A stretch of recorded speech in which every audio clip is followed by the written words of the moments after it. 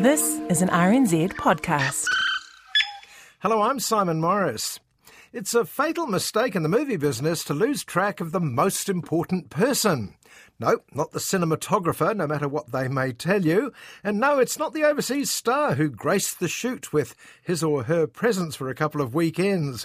It's not the producer chomping his cigar or cigar-shaped vaping device these days.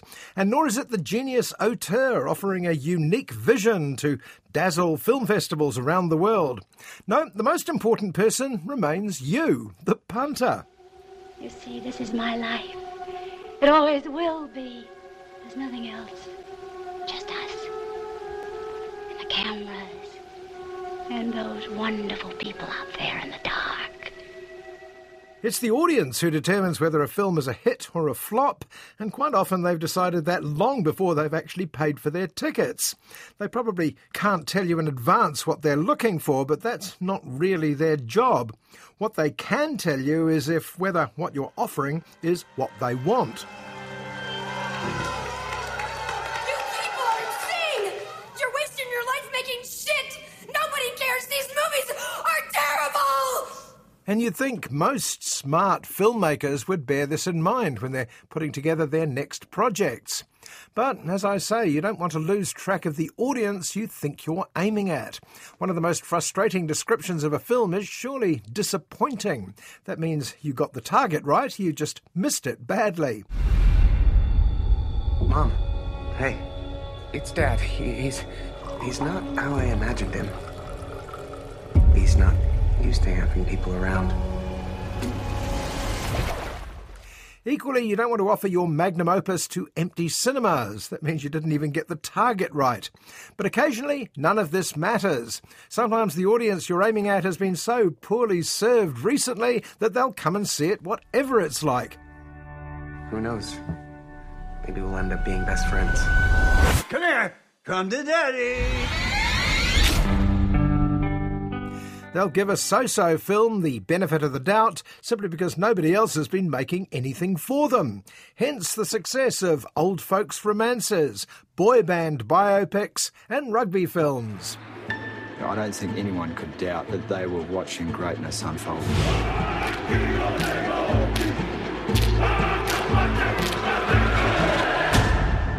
I don't want this feeling to ever end.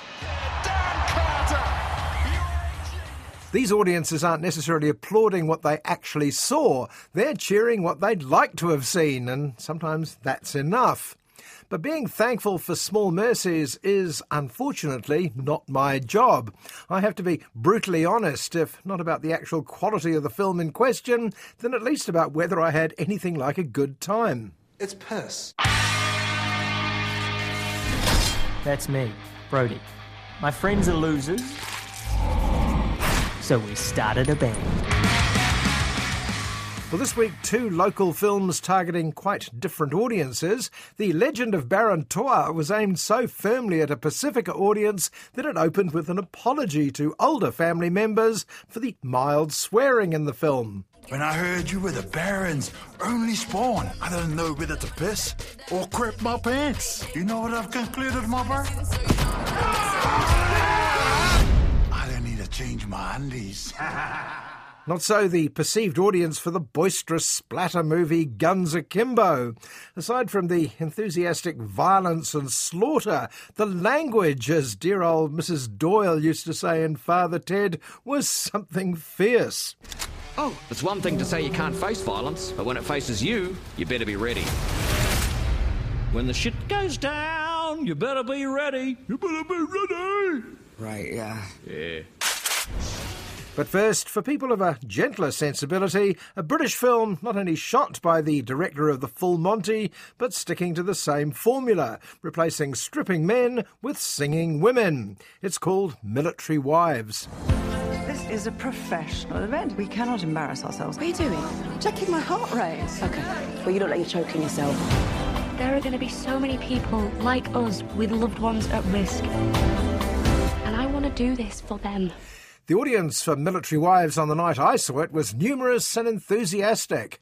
Aside from the easy-to-grasp storyline, it stars two favourite actors, Kristen Scott Thomas representing the officer class and TV favourite Sharon Horgan as the wife of the Sergeant Major.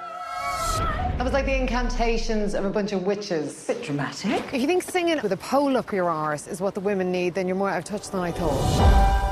The real-life story of Military Wives was already told on television a few years ago. The account of how the wives and partners of British soldiers fighting in Afghanistan coped by forming a choir. Well, predictably, a certain amount of poetic licence was engaged in this version. Dad, are you off to the war tomorrow? Look after Mummy. If she gets upset, give her a hug. The men and one woman take off, leaving their other halves at a loose end. There is a social club, run after a fashion by Mrs. Sergeant Major Lisa. But the Colonel's wife thinks they can do better and starts taking suggestions. I'm Kate Barclay, Colonel Barclay's wife. We need to come up with some exciting activities while our service people are away. What about singing? Singing? Let's just get the strippers in. Oh, yes. And from the start, it's clear that whatever feel-good gimmick these military wives get up to, singing, baking, ballroom dancing or stamp collecting, Kate and Lisa are going to bicker all the way through it. Lisa, I need help to bring them together. So why don't we... Sorry. Go ahead. No, go ahead. Okay. Thanks very much, Lisa. That's lovely. This reminds me of when my parents got divorced. La la la la la la la. It's also apparent that these wives may be enthusiastic, but they're a little light on musical talent. This isn't helped by the choir director's conflicting approaches. Kate thinks everyone should read sheet music, for instance, while Lisa favours a more, now that's what I call music strategy, on a tinny keyboard. Are you going to play that thing without any music? Reading music makes things a bit stilted. I'm not sure Mozart would agree with that. 1, 2, 3.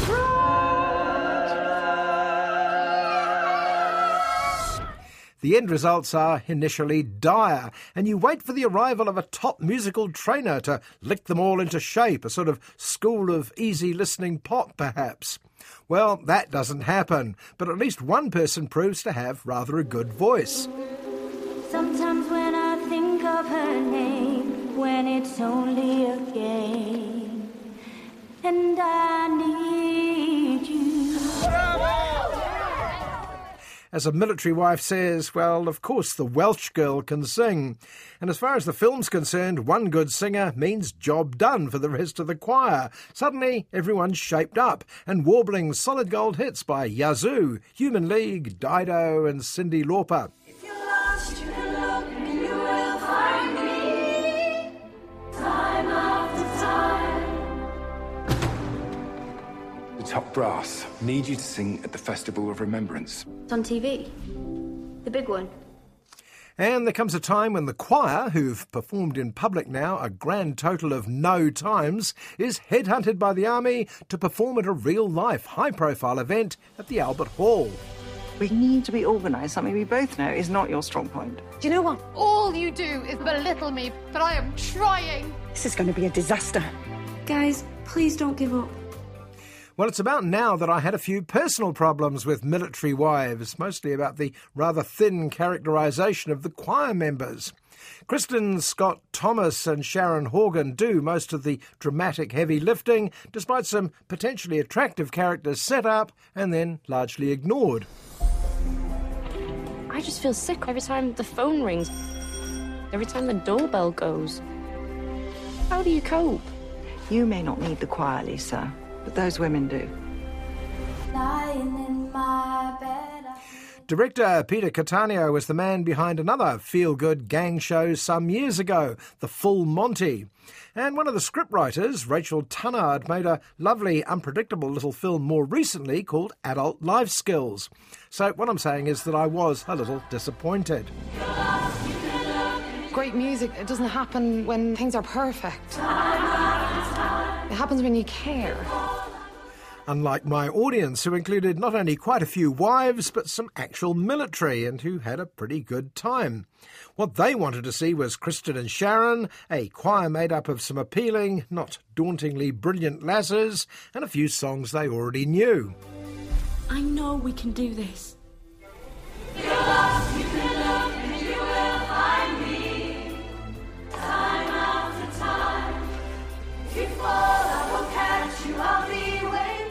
They also wanted any problems sorted at the end, either on stage at the Albert Hall or with a little tear and a hug afterwards. Yes, they'd probably have preferred all this in a better film, but failing that, this was the sort of story they wanted, and therefore rather better than the alternatives. Putting me in my place, in other words. Come and see. No, thank you. It's like childbirth. Best to be completely oblivious until it's happening.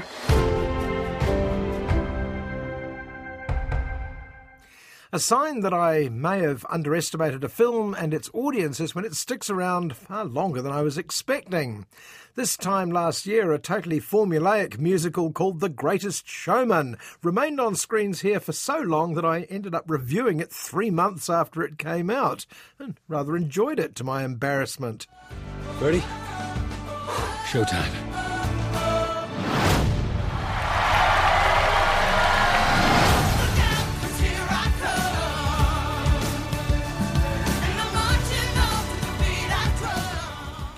Well, a year later, the same thing happened with a New Zealand film called The Legend of Baron Toa.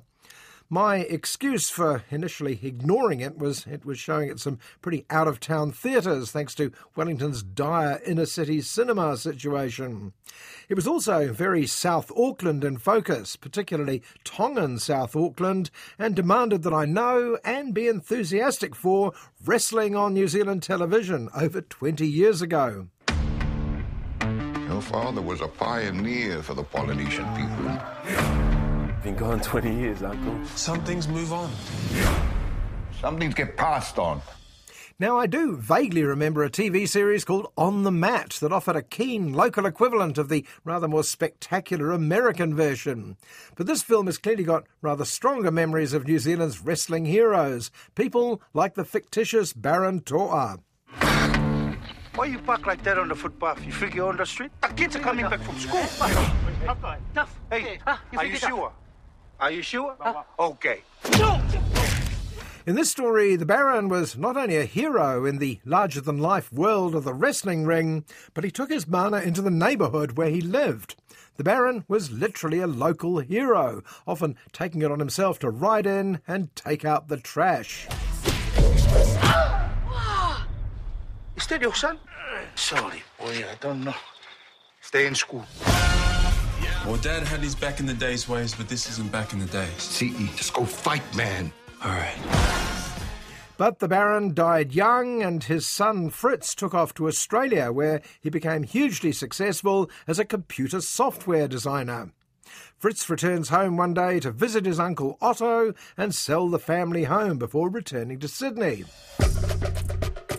You new around here, bro? No. I don't see you for all this time. When my dad died, this place went to crap. That's not the nephew I tell you about. He's been in Australia too long. The lively cast is rather impressive. Uli Latakefu as Fritz is tall, handsome and dripping with movie star charisma. Nathaniel Lees as Uncle Otto provides the gravitas and acting chops you'd expect. And another acting veteran, Jay Lagaya, plays the seemingly good neighbour George. Parents have stolen my stuff. Yeah, it's a bit tato around here. What's yours is mine and what's mine is yours, but it's all good. But that works best for those with nothing worth borrowing, doesn't it? Fritz's homecoming is sullied by the fact that nothing is quite how he remembers it. Now that the Baron is no longer around to keep the peace, the place has been overrun by punks and gangsters, notably the notorious Pig Hunters gang. And they make no bones about their contempt for the Baron's unworthy offspring. This place is safe, you know? If they all know that the Baron live here. You're the reason that I keep back early from my pig hunt, eh, boy? The Baron Toa would be embarrassed. The final insult is when the pig hunters break into Uncle Otto's house and steal his prized possession, Baron Toa's wrestling championship belt. Otto looks at Fritz. Someone has to recover the family heirloom and honour. If it was your father going, no problem. He know how to handle this type of people. You must fight for the title.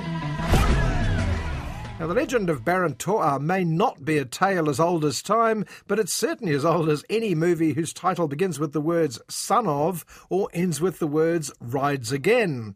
And director Kyle MacNaughton knows what he's doing. There may be touches of Spike Lee's Do the Right Thing and dollops of Rocky in this, but it couldn't be more South Auckland.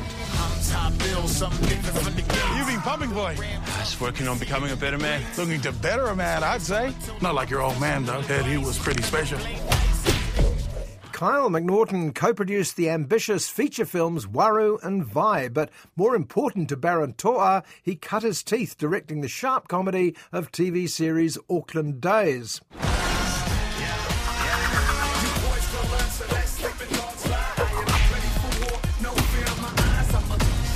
This street's got some stories.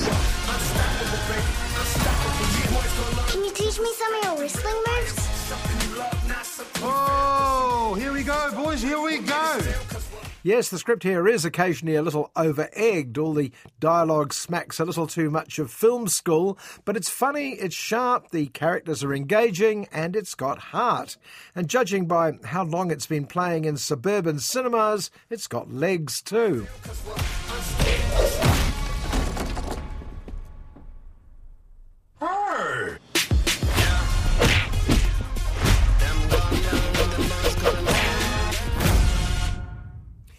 For a while, there was a debate within New Zealand's film industry over who we should be making our movies for and how they should do it. In the dark corner were the serious makers of would-be art films, the cinema of unease aimed at the world's film festivals. And in the wildly colourful corner were the makers of cheap, cheerful genre pictures. Films with titles like Deathgasm. You know that evil heavy metal that your parents hate you listening to? Those lyrics about hell, demons and doom. What if I told you it's all real? I know. I was there. Well, it's not surprising that the champions of the grindhouse cult movies should be Sir Peter Jackson, who started out in that line himself, and 48-Hour Challenge's Ant Timpson, who currently carries the torch in the incredibly strange section of the film festival. Mistakes were made. 10 million viewers. You have made history. I never wanted any of this. So the question is, which would audiences prefer to see? Quiet and earnest or loud and stroppy? You'd think the answer would be a no-brainer in more senses than one, which is how I found myself heading to see Guns Akimbo, directed by Deathgasm's Jason Lee Howden. Someone's trying to kill me! Please, go drive now! I'm Miles, and this is the story of the worst day of my life. Jason Lee Howden has been a visual effects artist at Weta Digital for years, working on everything from The Hobbit and The Avengers to Mr. Pip and Abraham Lincoln Vampire Hunter. I have to say it shows. Guns Akimbo certainly makes a modest budget go a very long way. Here's what we'll do. Relax and stop running!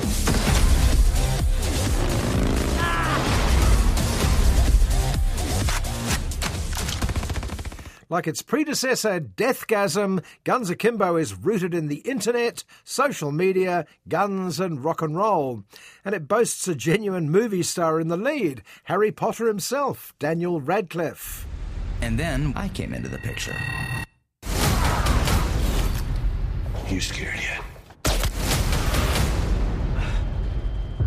Welcome to Schism. Like the star of another local thriller, Come to Daddy's Elijah Wood, Daniel Radcliffe seems to have leapt at the chance to mess around with his squeaky clean image. Here he plays Miles, an archetypal loser in a mythical American city. Miles works at a video game house in a world, as they used to say, where the biggest thing online is a game called Schism. Another schism. Schism picked random psychos, weirdos, and criminals and made them fight each other to the death. So the internet loved it. It's a set-up not a million miles from the Hunger Games or Ready Player One, or if you've got a longer memory, the old Arnie thriller, The Running Man. Well, this time Miles falls foul of the Schism people, and next thing he knows, they pay him a visit.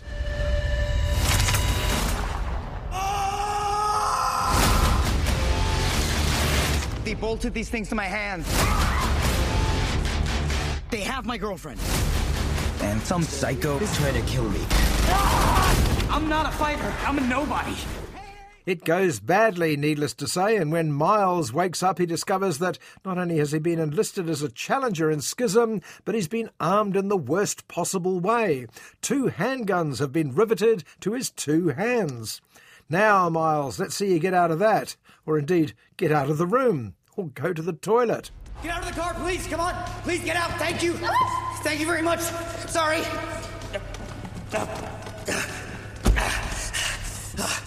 Oh, of course. So Guns Akimbo has now topped up the mixture with elements of Edward Scissorhands and a dash of the Grizzly's Saw series, as well as just about every video game ever invented.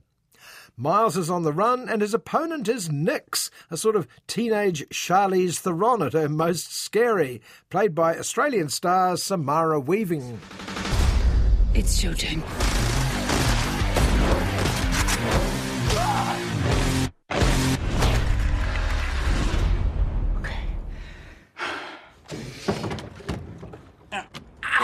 You can certainly see why Jason Lee Howden made Guns Akimbo. Everyone behind the camera seems to be having a wonderful time. The stunts are great, and anyone who can stage an endless car chase in the usually jammed traffic of Auckland deserves some sort of medal. Stop shooting at me!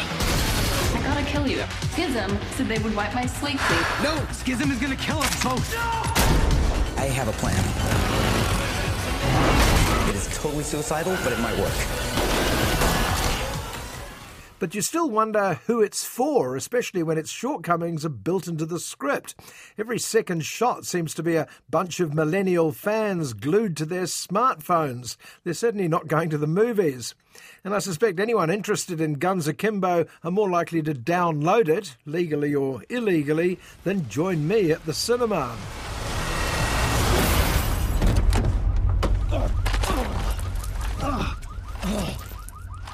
Did I win?